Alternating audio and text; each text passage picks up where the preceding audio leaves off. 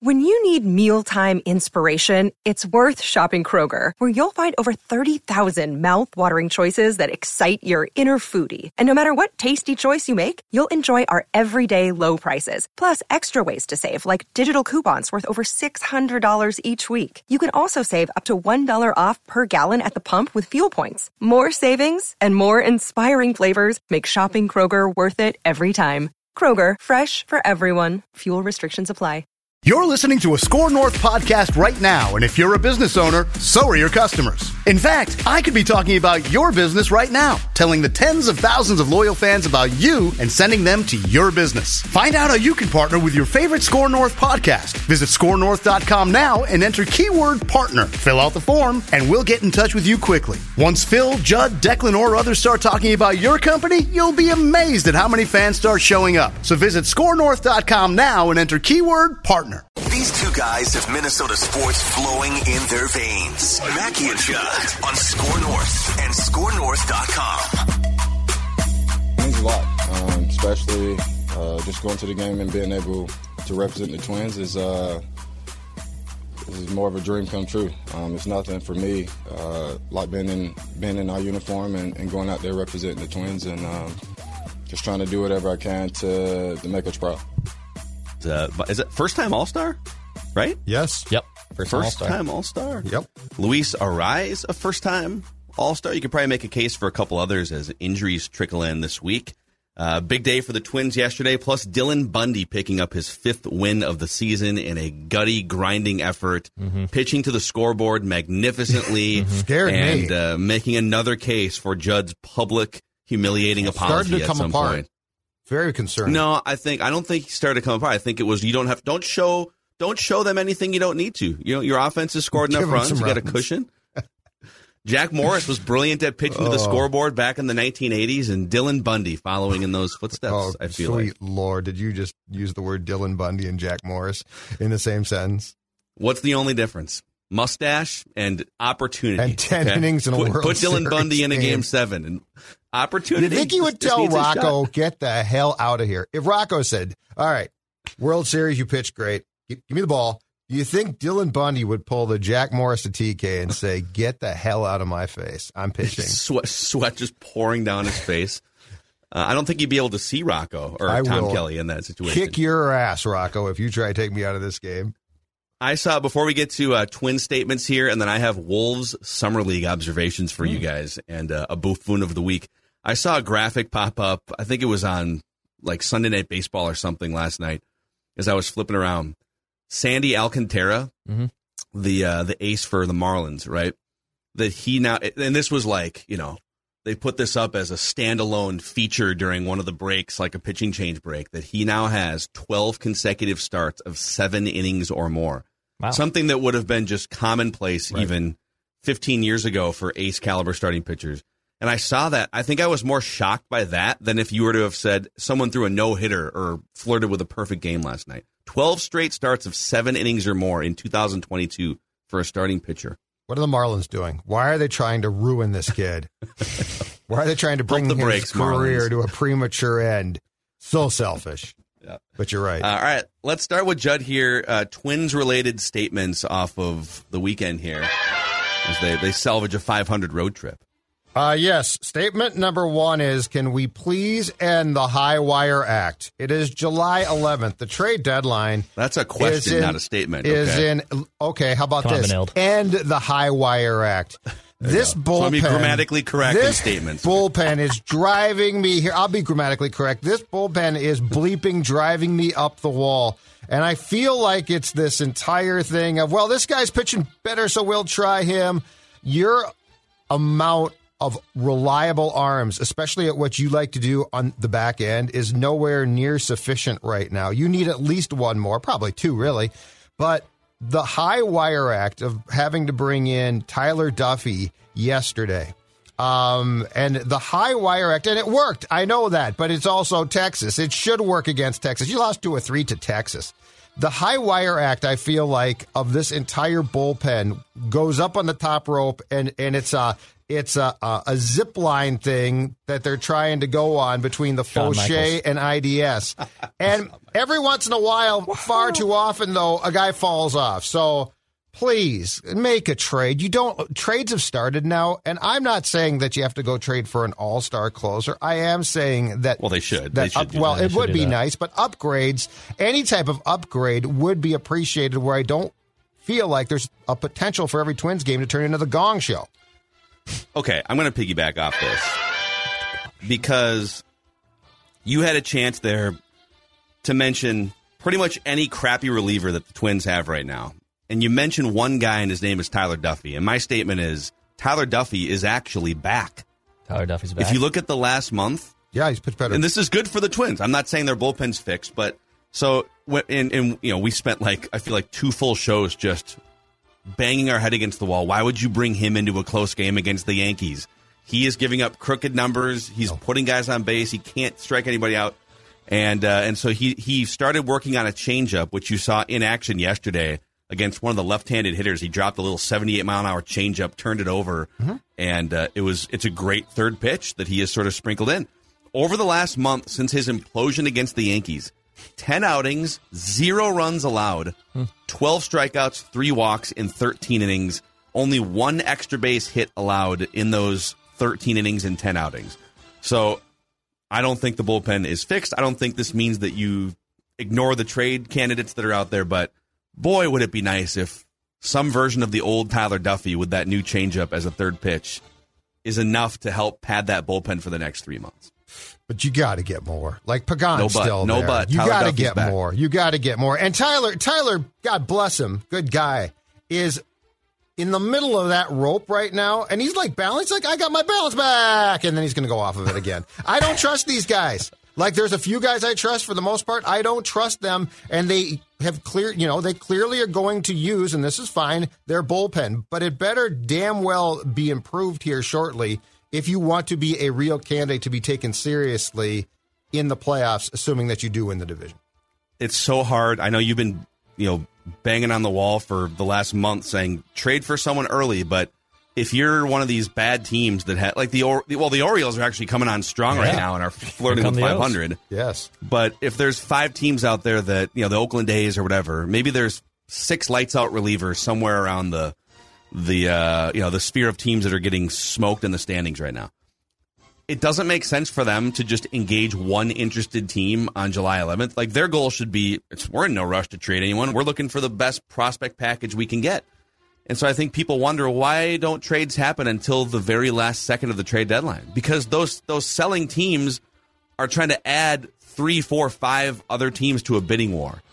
So I don't know what to tell you other than you're probably going to be frustrated, and all of us will be, for the better part of the next 3 weeks before the Twins actually make a move. I would be shocked if they made a move like this week, for instance.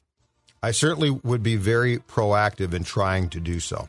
Because the problem is when to your point, Phil, this gets down to the trade deadline wire, the Twins often say, well, that package is too much. We can't give that. And that's the problem. And that's the problem. And look, if you don't want to be taken seriously as a playoff team, that's cool too. Well, you've lost 18 consecutive playoff games. Ain't no one going to be surprised if you go into the first round and get swept in 2 games. So yeah, it's pretty. It depends on what you want. The path forward here is pretty clear. Now they are going to get Alcala's going to come back at some point, but who knows what? The guy hasn't pitched in a major league game almost a year or 9 months, or whatever. All right, Dex. I'm going to morph my original statement into this statement off those and say, start making a list and checking it twice. So the trade deadline is 3 weeks from tomorrow. We're 21 days from the trade deadline. And now there's some reckless speculation starting to flirt out there. I believe David Bednar was a name that was floated out there from MLB.com. David Robertson, who's somehow, I guess, back after being injury-plagued the last few years. He's been good with the Cubs, having a good year, honestly. But start making a list and checking it twice, because it'd be a crime to not address your pitching woes in the bullpen and maybe even the starting rotation. And honestly, this next final week before the All-Star game, which is next week, there's 6 games left, right? 2 against the first-place Brewers team, which is pretty dang good. 4 games against the underachieving White Sox, who right now are 4.5 back, I believe, in the AL Central. You have a chance to show another team that you can hang with them in Milwaukee, and you also have a chance to maybe even bury Chicago, who is having honestly one of the most disappointing seasons in Major League Baseball this season. So start making a list, checking it twice, and also show me something this week before we get into the All-Star game. We take 4 or 5 days off, and show me that you can contend, and show me that you can also address this pitching staff before that trade deadline comes in 3 weeks from now. David Robertson, interesting. So Reckless speculation. he's kind of the Cubs closer, so he's got 12 saves on just a bad Cubs team that's, I don't know, 20 games below 500 or something. Yeah, they're bad. He missed 2020. I don't know if it was because of surgery or I think it might have been like TJ or something, because he also missed almost all of 2019. Came back last year with the Rays and pitched in 12 games. So this is the first full year he's pitched since 2018, when he was one of the better relievers in the league for the Yankees and White Sox in the years before that. So, yeah, there's guys like that just sitting. That's out what there. I'm talking about. It doesn't have to be. But you're not going to get him for like 3 more weeks. That's what I'm saying. A great pitcher, just a competent pitcher. Back to me. Back to you. Here we go again. Did you guys see the tweets from Florida, the Gulf Coast League this weekend? Miguel Sano's back, and he's hitting the baseball, and we have the Miguel stands again, full force. Look at this, and this is like regular as clockwork. Start to run the numbers past us. Just a little appetizer of what could be on deck. Now, it's the Gulf Coast League, okay, but it's starting right now. So this is like rookie ball level for his rehab assignment? Yes, exactly. Or is this A ball? Are we talking the Mighty No, Muscles? this is the Gulf Coast League, so it's not the Florida State League. So it's rookie ball. And then I think he's going to go, I think the plan, I don't know this for sure, is Double-A next and then St. Paul last. But anyway, the point is we're starting to get the Twitterazzi is out there, and they're starting to tell us, look at home runs. He's hitting some, Miguel Sano. I mean, he might be coming. And all I have to say is this to you folks. Where's he going to play? Because the last time I watched a Twins game, which was yesterday, Jose Miranda is hitting the ball really well. And Jose Miranda, you wanted Miranda booted off the team 3 weeks ago. I did. And now, now he's hitting the ball. Now he's hitting the ball. And you know what I like about him? I like the fact that there is now, since his struggles earlier on, a level of consistency there. But my point is, why do we have to go through this again? It's not his fault, really. But Sano is Jason from Friday the 13th. Every time I think he's done, he's gone. He's disrespectful to Jason. He hits. I think Jason had a higher kill rate than Sano has. Yes, he's batting kinda, average. Yes, but. and his bat speed was fantastic too. But my point is, when Jason locked in on a camper, he was I you think were batting 45% on the kill. Oh my God, yeah. But the point is, are we really going to go through this again about, Miguel Sano might? Well, let's entertain this because sure. I'm not the biggest Miguel Sano fan. I think he has underachieved expectations and hasn't kept himself in shape mostly in the last 6 or 7 years. And he's been, I think I've maintained for about 5 years now that he is just a one-dimension. He is Adam Dunn 2.0 basically. Probably plays a little bit better defense at first base, but he's not an above-average defensive first baseman. So he's If that one dimension is dialed in, that being 500-foot home runs, he can carry your team for long stretches, 2-3 weeks at a time. So I would welcome the opportunity. Say, if there's a vintage Miguel Sano, 30-day hot streak in there somewhere. All right, what would that look like integrating him back into this roster? So the active position players right now. Mm-hmm. I'll just go through the whole thing. So Ryan Jeffers, obviously you need 2 catchers. So Ryan Jeffers, Gary Sanchez are off limits. Luis Arraez is the batting champion right now. Jorge Polanco, Carlos Correa, Gio Urshela. Sano's not going to play third base. You could move some other guys around, but I like Gio Urshela in the lineup. He's been a good hitter and pretty reliable, right? Yes. Byron Buxton, Max Kepler, Alex Kirilloff. Max Kepler's been up and down, but this is probably his best season since 2019, and he can play an outfield position. Alex Kirilloff looks mostly great for the most part since coming back from the wrist injury. And then, correct me if I'm wrong here, but Jose Miranda, Nick Gordon, Gilberto Celestino, and Kyle Garlick is still on the roster. Yes. I think. Yes. He is. So you'd probably be looking to bump either Miranda. I don't think you're bumping Celestino because he plays center field when Buxton doesn't, right? Yes. So it's kind of like Kyle Garlick, Jose Miranda, Nick Gordon, who's also been better, decent as just a super utility player.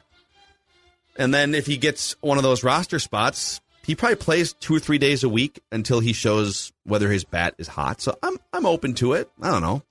Kyle Garlick, is he? He's just a platoon hitter. Yeah, the problem is to get the month that you're talking about, you're going to have to give him at bats, and I'm concerned about that because he is a lineup stopper. If he is not blasting home runs, he is like a clog in your lineup. He clogs it up. And this team has actually gotten to be pretty good, I think, about being offensively a team that can move through. Like, Arise is great at that. I actually think, you know what? At least of late, Max Kepler's improved there. Miranda. Like, I think Miranda's at bats now are pretty good.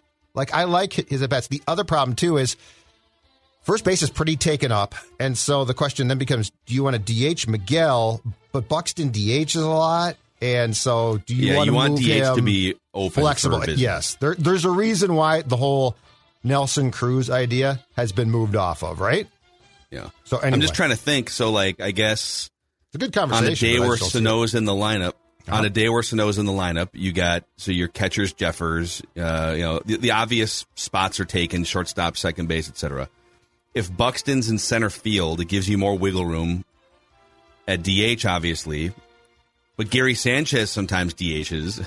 Mm-hmm. So any way you look at it, you're taking somebody, and Gary Sanchez hasn't. He'll hit 20 home runs just running into a breaking ball or something. But yeah, you're probably gonna have to take a decent hitter out of the lineup or a hot hitter out of the lineup to give Miguel Sano some extra chances. You know what I would do after the rehab assignment?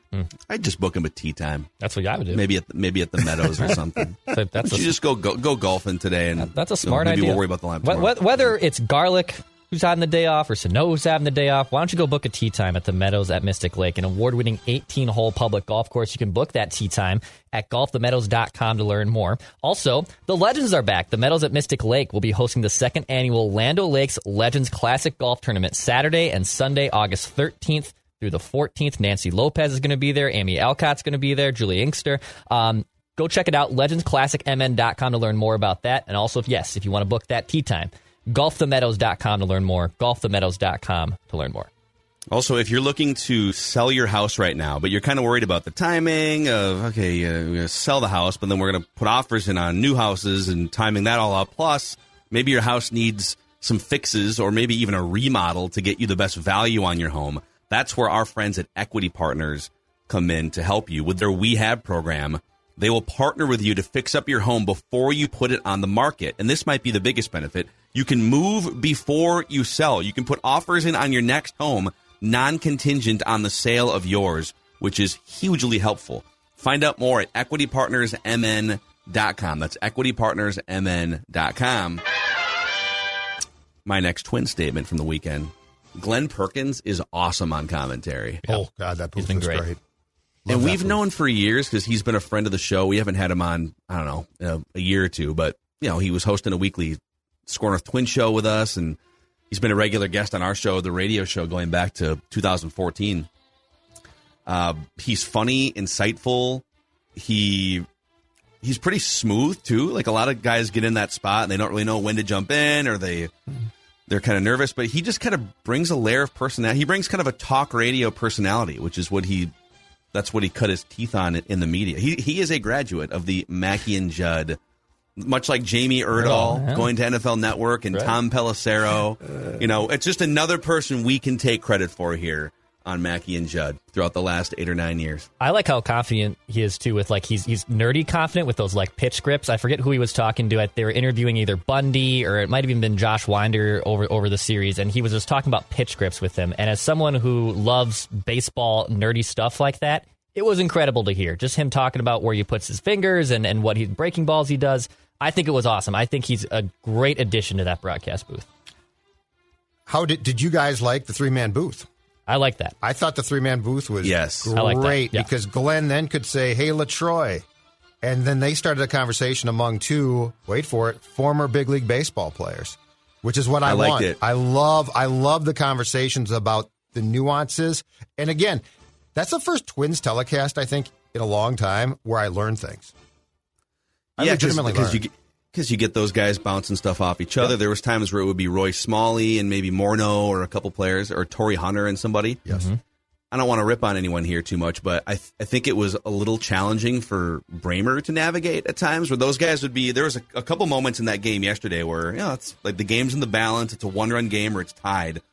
And Glenn, and maybe there's nothing urgent happening. Maybe there's not like runners in scoring position, but Glenn and LaTroy are having a conversation that is going across multiple pitches in an at-bat. And Bramer would try and jump in a couple times, ball high, 2-1. It's like, I don't know that we need that on a TV broadcast. We don't. So having a guy who's been doing it for 40 years try to sort of unlearn that, I don't know that you don't need to call all 300 pitches of a Major League Baseball game on TV if there's a great conversation happening over here. I agree completely. And just continue to ask questions. Mm-hmm. Like they said some stuff where I would love the play-by-play guy to say, oh, yeah, talk more about that. Like, I'd like to know more about that because they are talking about stuff we don't think of.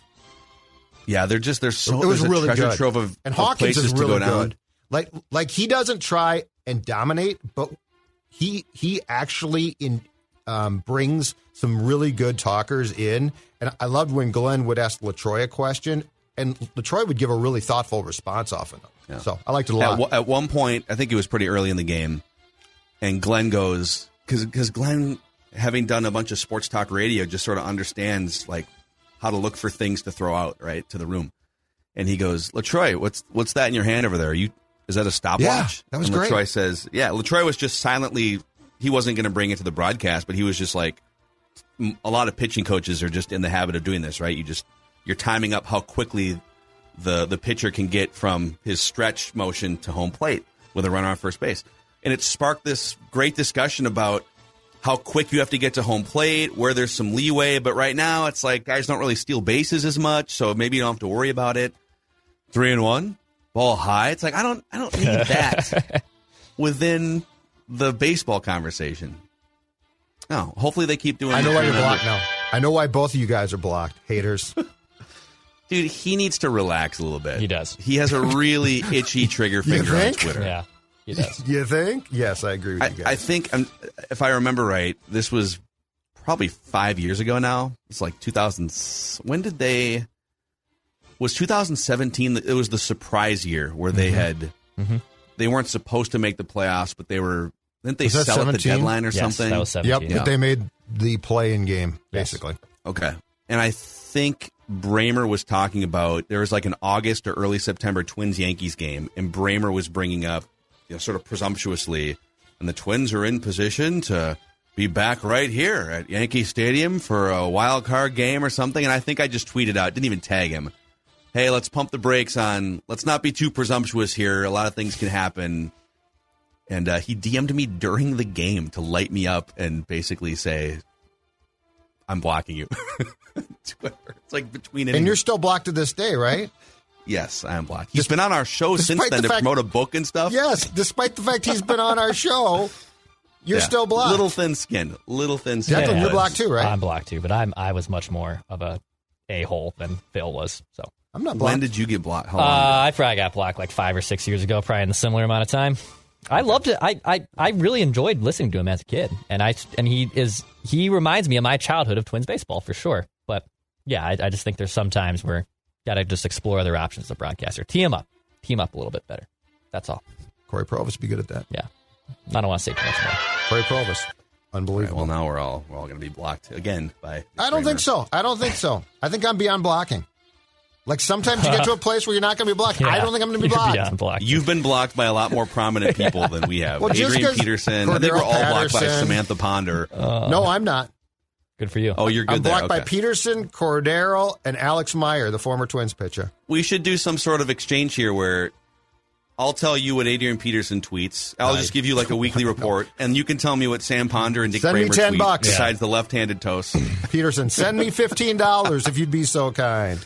All right, I have one more Twin statement here. All right. My statement is, I don't care about Byron Buxton's batting average. So he makes his All-Star game, right? He's hitting .215, and I put out a graphic last night on the Score socials announcing the thing. Oh, we're going to send a guy to the All-Star game who's batting .215?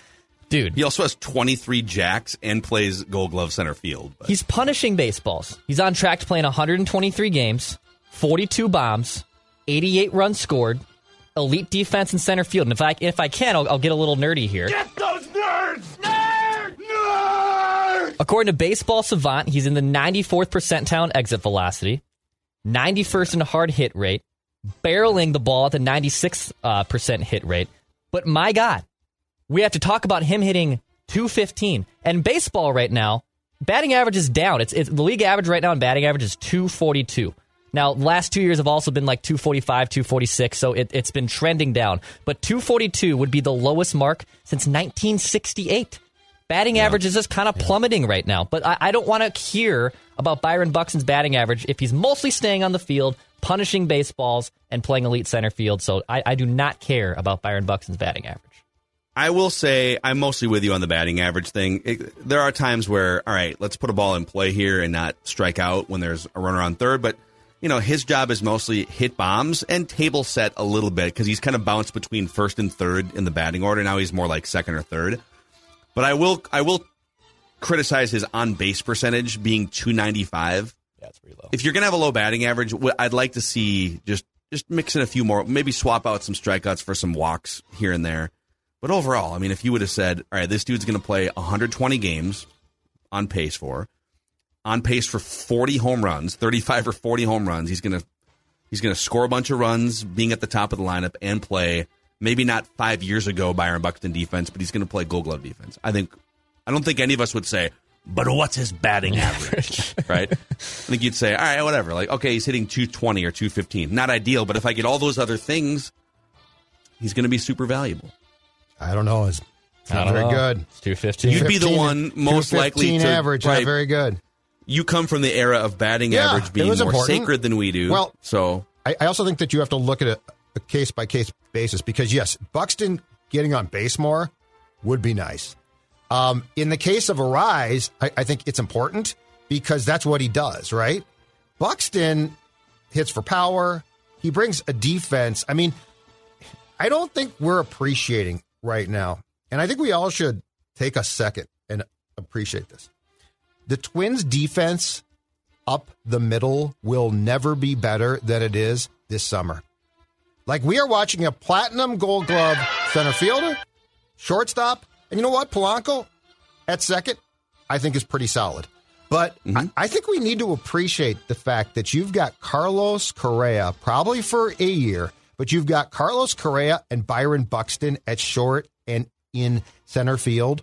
I think we're now taking that for granted. Like, this is as much fun as we will have watching defense probably for a long time. Yeah, and if you want to go even a step further on the nerd scale of this conversation, so right now Byron Buxton has been worth 3 wins above replacement, even as a part-time player, which is 16th among all position players. He's played 67 games. The guys right above him are Trey Turner and Mookie Betts. Now, Mookie Betts has also played 68 games, but Trey Turner's played 85.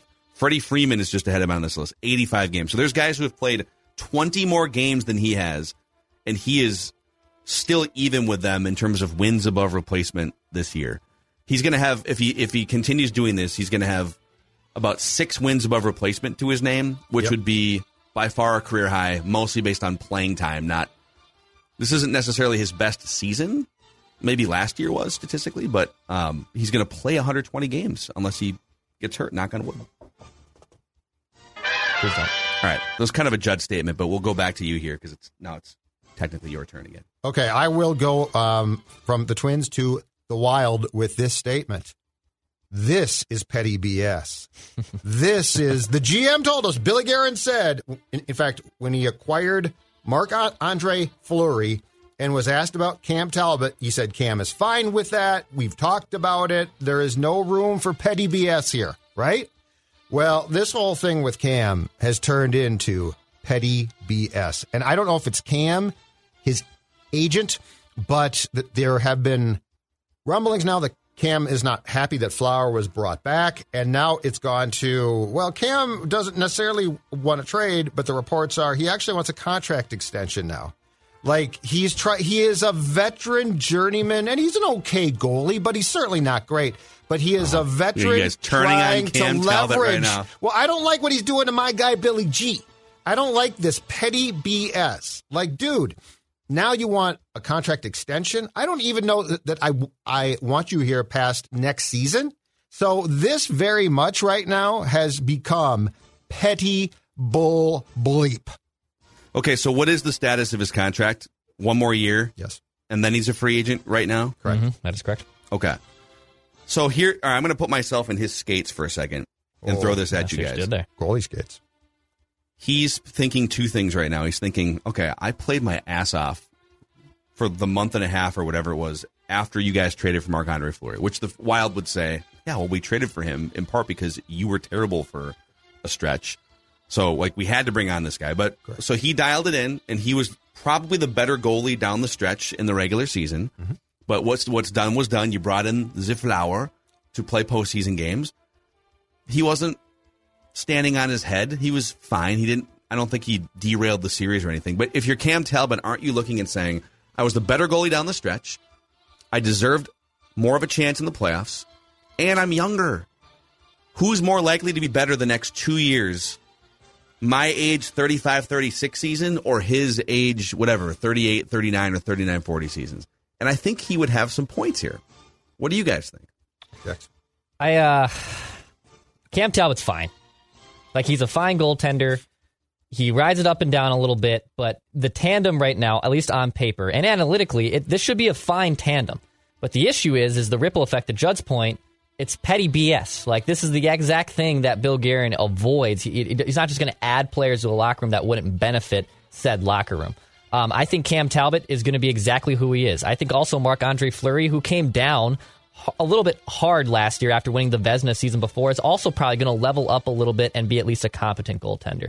I think this is a good spot for the Wild to be in, actually, from a contract standpoint, because you have Jesper Wallstedt, who's probably a year or so away from joining the big club. He was a first-round pick by the Wild a year ago. You have 2 veteran goalies who are basically UFAs in a year and 2 years, respectively. So I think the Wild have set up their goaltending to hand the keys over to Jesper Wallstedt, and then also, still finding a backup 2 years from now that you can always find. Like, the Cam Talbots of the world are going to always exist on the goaltending market. They're always going to be there. And if Cam Talbot wants to play hardball and thinks he deserves a significant raise, honestly, I'm saying bye-bye, dude. I would punt on that idea. I don't think you have to oblige to him just because you got your feelings hurt a little bit that you didn't start the first 5 games of the playoffs. Exactly right. Yeah, and the agent's line, I believe it was on Friday, about, I talked to Billy and he has a lot to think about, to which Billy responded, I don't have bleep to think about. Dude, you're not painting Bill Guerin into a corner here. Cam Talbot is the type, to Declan's point, of goaltender who will be out there every year. And keep in mind, too, he got royally hot and played great after the Flower was acquired. Before that, he didn't. But I just don't think a goaltender like that is in a position to necessarily pull the star turn. I should have played in the playoffs more. I should have done this. I should have done that. Like, I don't think when you do that, to me, it's a tone-deaf approach to a team that has worked its ass off to change that. Like, this is very Parise-like. Well, why didn't I play more? Suter, I should have played more. No, me. Yeah. And that's what Bill Guerin is sick of. He's right to be sick of that. And this is where I think this Talbot, I mean, you would, in my opinion, need to be a star player to pull this crap. Like, really good. I think he would be the better goalie over the next 2 seasons, but I agree with your guys' points about, dude, you're not, sorry, guy, you're not not exactly a first ballot hockey Hall of Famer here. So let's pump the ego down a notch. Another thing to consider in the NHL last year, only 16 goalies made 50 starts or more. Now, some of that might have been due to injury, but then there was just some timeshare situations across the league, I'm sure, that you guys would be able to speak to. I mean, when you're dealing with 2 guys who are going to be over the age of 35 as your main goaltenders, isn't it fair to say, all right, guys, you guys are basically going to play every other game? Injuries 100%. Might factor in, but you're both going to play about 40 games. Maybe it skews like 45 over here and 35 over there, but you're going to play about half the season.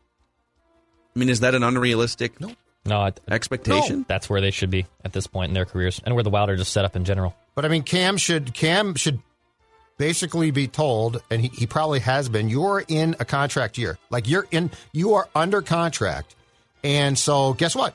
You are going to play. And if you play great, dude, you'll get another 2-year contract.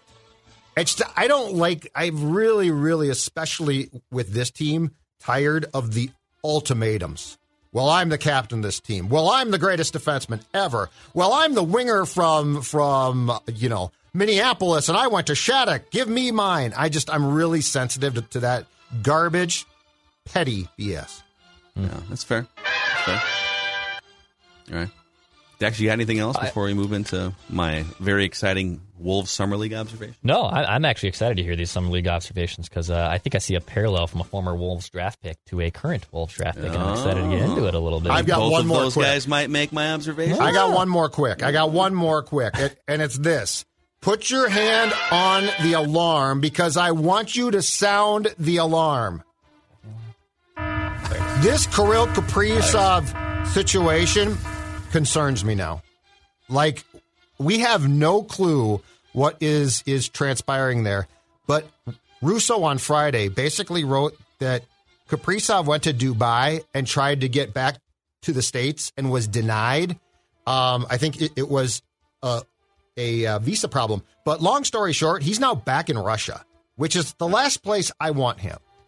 So I'm just saying, I know that it would be really nice if we could dismiss it and be like, it's going to be fine. And it's not just him. Beyond that, I have a real concern, and I think it's legit, about a lot of these guys who went home leaving. I think Ovechkin can leave because he's basically Putin's guy. But when it comes to a Kaprizov and stuff, I'm worried, man. I'm worried. Yeah, this isn't good. It is, it's kind of terrifying. Well, and he went back to Russia, to which my question was, couldn't you have reached out to the team, and couldn't they have sent a couple folks to Dubai to, like, shack up with you until you got your paperwork done? I don't know, but it's just... I don't know you can blame the Wild for this. Oh, I'm not blaming These guys them. are going to... I'm just curious. No spoiler alerts, but in Stranger Things, they sent in Murray and to go get Hopper in the last season. That's right. We need Murray and Winona Ryder to get on a plane and rescue Kirill Kaprizov from the upside down that basically is the Rush situation with Kirill in Russia right now. Please go save our guy. There are a lot of parallels to Stranger Things season 4 here. Yeah. Totally agree. Yeah. Joe, we got to get you watching Stranger Things here. Don't take Patrick Royce's word. That's for okay. it. I probably won't be watching it. it. Show. Sorry, guys. All right, let's continue here, boys. I have for you 5 Timberwolves Summer League observations, and I'll have you know that I started writing these very excited after the first Summer League game, but then the second Summer League game last night was a little bit more of a train wreck, and the 2 guys I was most excited about combined for like 13 fouls, because I don't think you can foul out in Summer League games. Okay. So just know that as I was writing these, it was more about my excitement irrationally about the first Summer League game, and last night was more, it happens. So forget last night. These guys are young. These guys are young. It's going to, exactly. Fair enough. So these Summer League observations brought to you in part by a partner of ours and the Timberwolves, Federated Mutual Insurance Company. Coming up later this month, it is the Federated Challenge, which helps raise money and resources for Big Brothers Big Sisters, which, by the way, it's like $44 million raised by just multiple amazing different partners and companies since 2005. And Big Brothers Big Sisters is all about providing one-to-one professional mentoring relationships with children who could use some help, maybe getting to that better college, getting to that better place in life. So if you want to find out how you can help and how you can have an influence or maybe become a big yourself, go to federatedchallenge.org, federatedchallenge.org. Okay. All right. Here we go. These are 5 Timberwolves Summer League observations. Starting with the first one. The Wolves could have used Rudy Gobert last night in the Summer League. I think maybe they would have beat Memphis in that game if old Rudy Gobert was even in like jean shorts or something. If he could have gone down there for 12 or 15 minutes and swatted some shots away, would have been nice. Memphis is tough, man. We just can't beat them. We try. I have a dumb question. Are you allowed to play? Can you, in theory, play anyone you want in a summer league game, or do they have to be within like? I think they have like to if they wanted to play Anthony Edwards, I don't think they going can. into his third year in summer league, could they? I want to say it's Phil wants a pile only on. rookie. You never would, but it'd be hilarious. Yeah, total guess here. So this is great education. I think it's rookies, second-year players, and anyone who like was signed for a 2-way contract. Yeah. I think those are like the parameters of where we fall on the summer league stuff. Here. So actually, Am I I completely think wrong? those are the players who play in summer league. Yes. I think you've hit on the players who play in summer league. On NBA Reddit, there's just the first thing that popped up here is that literally anyone who wants to play and or is invited can play in NBA summer league. Okay. So LeBron could play in the summer league if he wanted to give some poor undrafted kid PTSD. If you're the Timberwolves and people hate this trade, just for one half, if you sent your starting 5 out there, 8-foot wingspans, Karl Anthony Towns, Rudy Gobert, just to send a message to the Grizzlies, hey, you may have beaten us in that playoff series, but we're going to take it to you right now in the Thomas and Mack Center here in Las Vegas. It's the Wolves. Gobert's ACL would go within the first time he's on the floor. You're probably right. It would be bad. And then his Achilles send would a pop. message, and now he's never going to play again. Yeah, I can't. All right, observation number 2, which is the first real observation here. Despite him not being as good last night, this is like when you write a column. The Twins offense exploded in this game, and then the bullpen gives up 7 runs in the 9th. You can say, despite giving up 7 runs in the 9th, however, here's this other thing. Josh Minott is a very intriguing Energizer Bunny-like player. I think this is probably the guy that Declan was referring to. Mm-hmm. So he scored more points in his summer league debut last Friday with the Wolves, 22 points in his summer league debut. Then he scored as a career high in any of the 33 games he played as a freshman at Memphis in college. His career high was 18. He made a couple of 3-pointers, which is also the equivalent of his entire total from Memphis last season, I saw.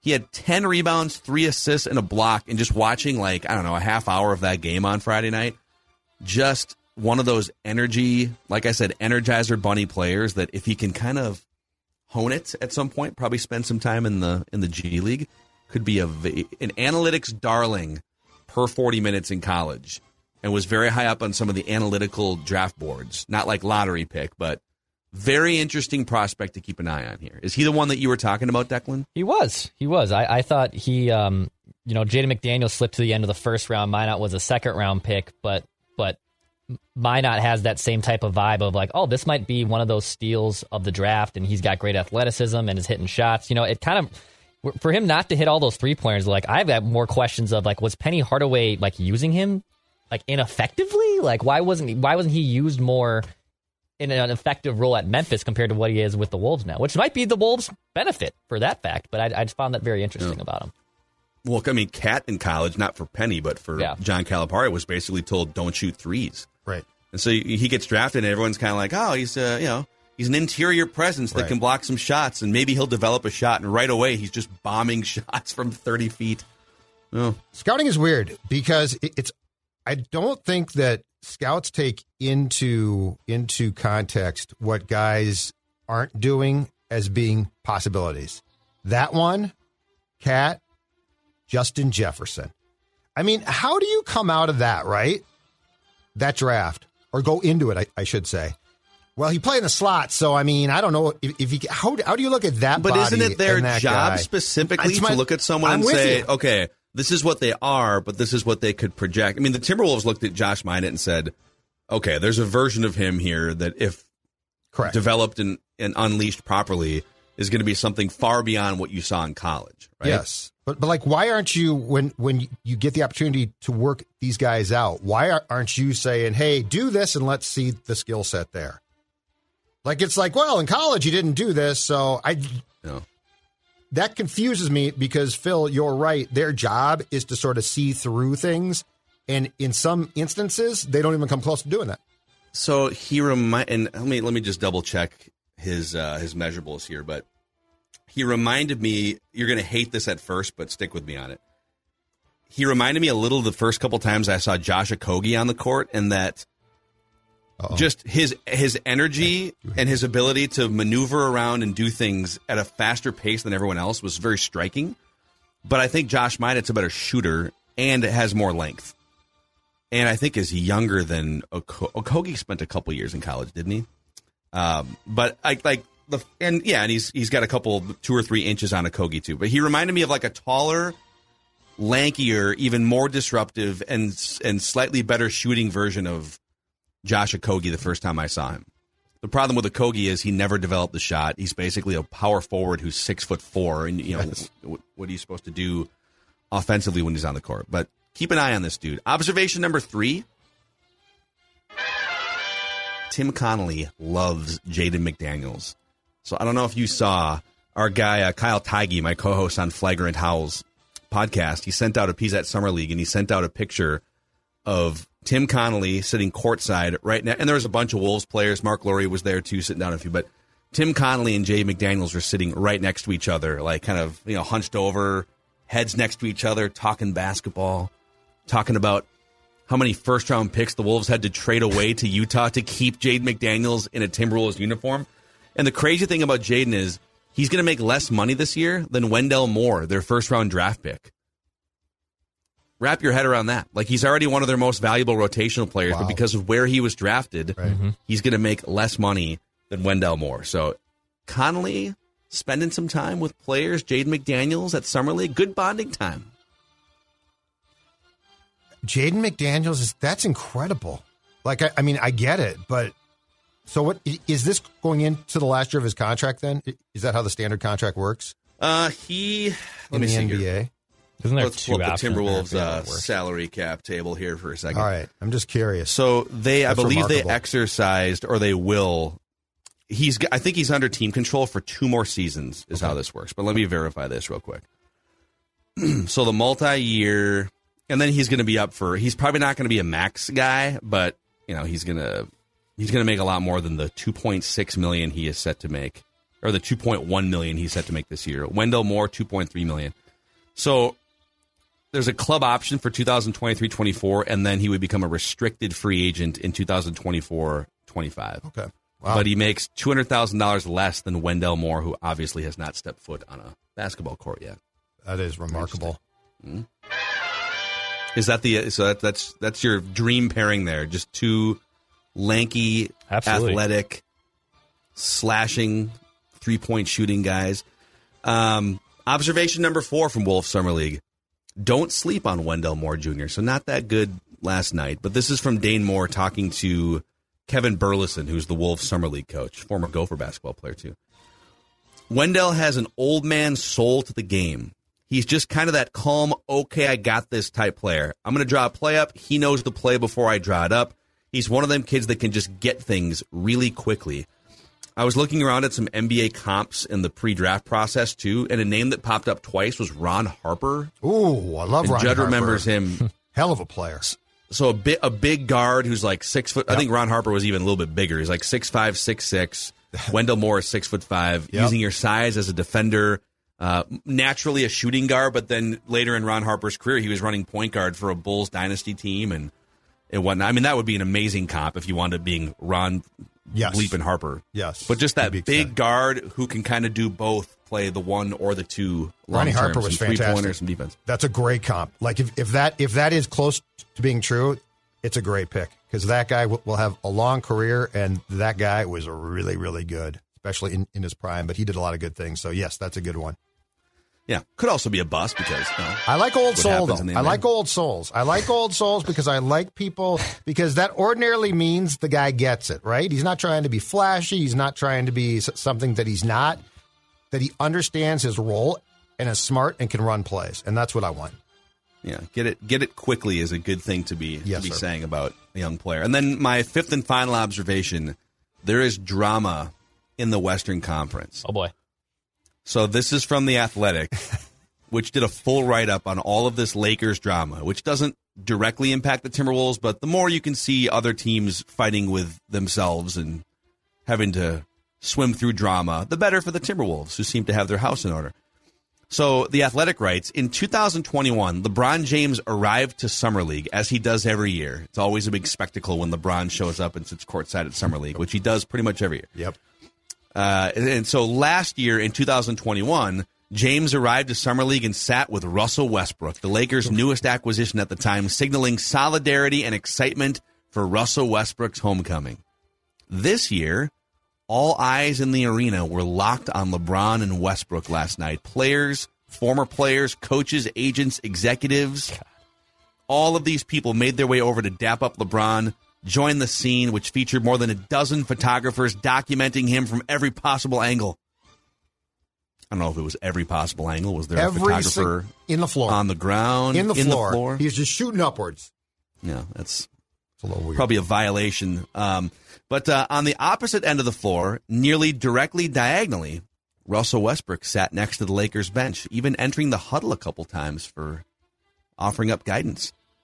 The group that made its way over to LeBron included several current teammates and also the organization's brass, like Kurt Rambis and Darvin Ham, the new coach, and general manager Rob Pelinka. All these people coming over to dap up LeBron. Poor Westbrook's just sitting across the court. Westbrook never walked over to LeBron, leaving just as the halftime buzzer sounded.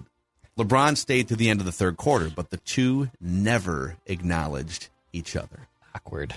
Nobody does soap operas like this league. Nobody. Like football does a ton of things really well, and they certainly have turmoil at times, but if you think about it, what league, especially during the course of its summer, what league does soap operas like this league? Nobody. It's great. The Athletic literally had essentially a LeBron Westbrook beat writer. Yes. Not for a game Genius. or for anything, to watch and observe their behavior at a summer league basketball game. Yep. I love it. Well, and you know what? They didn't talk. So, like, that is a justification of that guy's day or gal's day completely. That person's Westbrook, day. why would you even, at this point, with Why all are you there? Yeah. Is Kat there? Kat was there, right? Kat's gone before, yeah. Mm-hmm. I didn't watch Kat the was there game, yesterday. but I think Kat was there Friday, pretty sure. Ant? So, Ant got a haircut. I saw Ant. Buzzed the hair on. Little buzz, Not yes. fully buzzed, but yeah. He Also, should go bald. Per FanDuel, he is the favorite to win most improved player in the NBA next season. Anthony Edwards at plus 1,200, yeah. Really? Interesting. I feel like he's been on just an ascent for 2 years, and then the playoffs. I guess the next level is him being a superstar. I mean, he's been good, but yeah. He's got odds to win the most improved if player. he wins most improved player, it would mean that he's an all-star, probably one of the better young wing players in the league, right? Wouldn't that be the step to take? So there you go. Those are my 5 summer league observations here. Such great drama so far. Mm-hmm. And we're going to get to a buffoon of the week, but those observations were brought to us in part by our friends at Spiral Light Candles. Judd, tell the audience. I will indeed. And look, this place is family owned and operated, and it's local, so shipping is quick. Lots of great scents that will make your house smell absolutely fantastic. How do I know? Because there are Spiral Light candles all over the Zolgad estate, which is pretty small. And they make a great gift for, 14 bedrooms, 8 baths. Yeah. Mom's birthday. Yeah, not so much. But anyway, smells great, makes a great gift for birthdays, for, mom or your girlfriend, your wife. And then there's also this for fans of the purple. Judd's Purple Positivity candle will be available soon. I'm going to show you this candle because you know what? Nothing screams purple. Nothing screams game day where you can purge. You can purge with the candle the spirits of failure. For Judd's Purple Positivity candle, burn these on game day. And I'm telling you right now, I think it's going to bring good luck. Go to spirallightcandles.com, spirallightcandles.com. Check them out. Absolutely fantastic. You like that? You like how that smells? I like how that smells. Actually, I do. Yeah? Actually, I smell like Kirk? I do. Does it smell like... No, stop that. No, stop. Yeah. You stop with that right now. That candle smells like Kirk Cousins baby. an hour and a half after a 2-a-day training camp practice. No, you know what? Being grilled by Judd Zolgad in a press conference setting. That is what that this candle smells like Randy Moss circa 98, just fresh and free. Fresh and free. Fresh and free, running unimpeded down the field, taking the ball away, high pointing it, basically changing the game. Spiral like candles, they are changing the game as well for candles. All right, speaking of fresh and free, let's get to the buffoon of the week here on Mackie and Judd. Because there is a man feeling fresh and free to say whatever he wants, apparently. After winning his first NBA championship. I'm going to read a little excerpt here from this is from the Point Forward podcast, where a self-deprecating Andrew Wiggins opened up about his sudden rebounding prowess during Golden State's title run. Quote, "You got to figure out different ways to get the ball. So let me try to get my feet wet. Go in there and rebound the ball," Wiggins said. And especially when we played small ball in the Memphis series and I had to rebound, I'm in there rebounding and I'm like, this ain't that hard. I can rebound. And from there, I just kept with it. It helps us win, gives us more possessions. And I'm like, I can do this. I'll never average 4 rebounds again. I look back now like, how?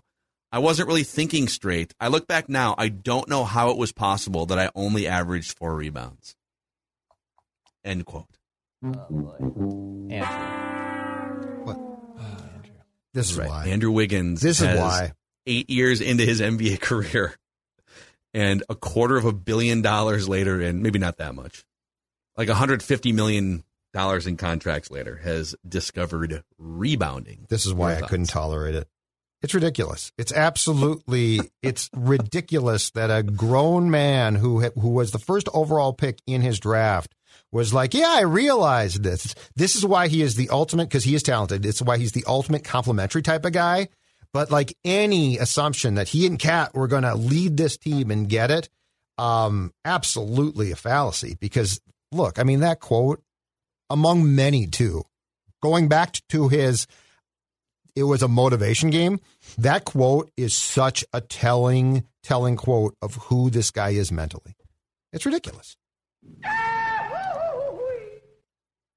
Do you guys blame the Timberwolves for this? Because I think a lot of people have witnessed his blossoming and grabbing all these rebounds on the brightest stage, and him really coming into his own as the third or fourth guy on that team in terms of pecking order, which is a great situation for him. But saying, yeah, see, the Warriors culture is what has allowed Wiggins to blossom, which, yeah, like if you get to play with Steph Curry and Steve Kerr is a wonderful coach, the Warriors culture is absolutely a thing. But on the other side, it's like, and he's coming from the Wolves culture, which also is a thing. But I know Ryan Saunders, when he was Andrew Wiggins' coach, and coaches before that weren't telling him, don't rebound the ball, guy. We just want you to focus on scoring. It's like you're allowed to do both in the NBA. So why is it that the Warriors got through to him, or that he discovered this 8 years later, and not the Timberwolves? Is there some sort of blame to be shared by the Timberwolves here? Or is it just a guy who isn't the brightest bulb figuring things out? There is 100% blame to be shared, but my problem is this. In Golden State, the culture is great, the players are great, the coach is great. So everybody knows, and here's my guess. Everybody, when Wiggy got there, could give him a specific assignment, right? Like, this is what we need tonight, and this is what we need tonight. The Wolves were counting on him actually being a transformative player with Cat, and for a year at least, Jimmy Butler. And I don't think Andrew, I don't think he's very bright. Like, this is a guy who after another bad game, I think it was against Boston here, once said, I just love my shot, man. I just love to shoot. I love my just shot. Clanking 20-footers, but loves his shot. Yeah. Cat might drive you crazy, okay? But I think Cat's a really bright dude. And sometimes he's probably too bright. He probably thinks too much. But Andrew, I think, is literally needs to be programmed game by game on this is what we need. This is what we need tonight. This is what we need tomorrow night. I just think it's another sign, and giving this quote too is just another sign of how much I think he is the ultimate doesn't get it guy. The Wolves shouldn't be allowed off the hook. But that being said, unfortunately, with where the Wolves were for a long time, I don't think he was ever going to grab opportunity. You know what? Good or bad, Ant seizes opportunity. It doesn't always work, but he seizes it. This guy never seized it. I think my main takeaway here is it's the old quote, the old adage, it's better to remain silent and be thought a fool than speak and remove all doubt. I was all aboard the, hey, good for him bandwagon. Yep. Wow, what a great, perfect fit. It's just, it's good to see. It's good to see as much as I hammered him when he was here. And then this quote came out, and I'm like, yep, all right, never again. Bye. This dude is a clown and stole $150 million from the Minnesota Timberwolves. Come on, guy. Just figuring out what rebounding is for the first time in 8 years. Look me in the eye and tell me that you're going to rebound. Look me in the eye. Put Becky's lasagna and apple pie aside. So there is your buffoon of the week, Andrew Wiggins. Amazing. All right, boys. We're going to be starting today. We're going to be counting down our training camp talkers, our little training camp preview series, as we count down 3 weeks. Rookies report in like 2 weeks, and then 2.5 weeks, I think it is, when the big boys get out there with Kevin O'Connell for the first time. And we're actually scheduled to have Kevin O'Connell on a bonus episode of Purple Daily today. Gasp. I think we can throw that out there. Hopefully he doesn't burn us on his vacation. But Kevin O'Connell scheduled to hang out with us on Purple Daily here on this Monday. So, all right, those are our statements, our Wolves Summer League observations, and go trade for a pitcher, Minnesota Twins, so Judd can sleep at night. Get somebody better than Pagan. It's not that hard. To be your best every day, you need proven quality sleep every night. Science proves your best sleep is vital to your mental, emotional, and physical health. And that's where the Sleep Number bed comes in. And let me tell you, ever since I've had it, my sleep IQ score is just going higher and higher. And did you know 8 out of 10 couples say that one of them sleeps too hot or too cold? Science tells us regulating your sleep temperature leads to higher quality sleep. For many couples, temperature struggles are a real challenge. So here are some tips to help you both sleep just right. Look for beds designed with temperature benefits, such as the new Sleep Number Climate 360 Smart Bed that actively warms and cools each side, so you both sleep blissfully comfortable. And now save 40% on the Sleep Number 360 Special Edition Smart Bed, plus special financing for a limited time. Only at Sleep Number stores or sleepnumber.com/podcast1. Sleep Number, the official sleep and wellness partner of the National Football League. Subject to credit approval, minimum monthly payments required. See sleepnumber.com for details.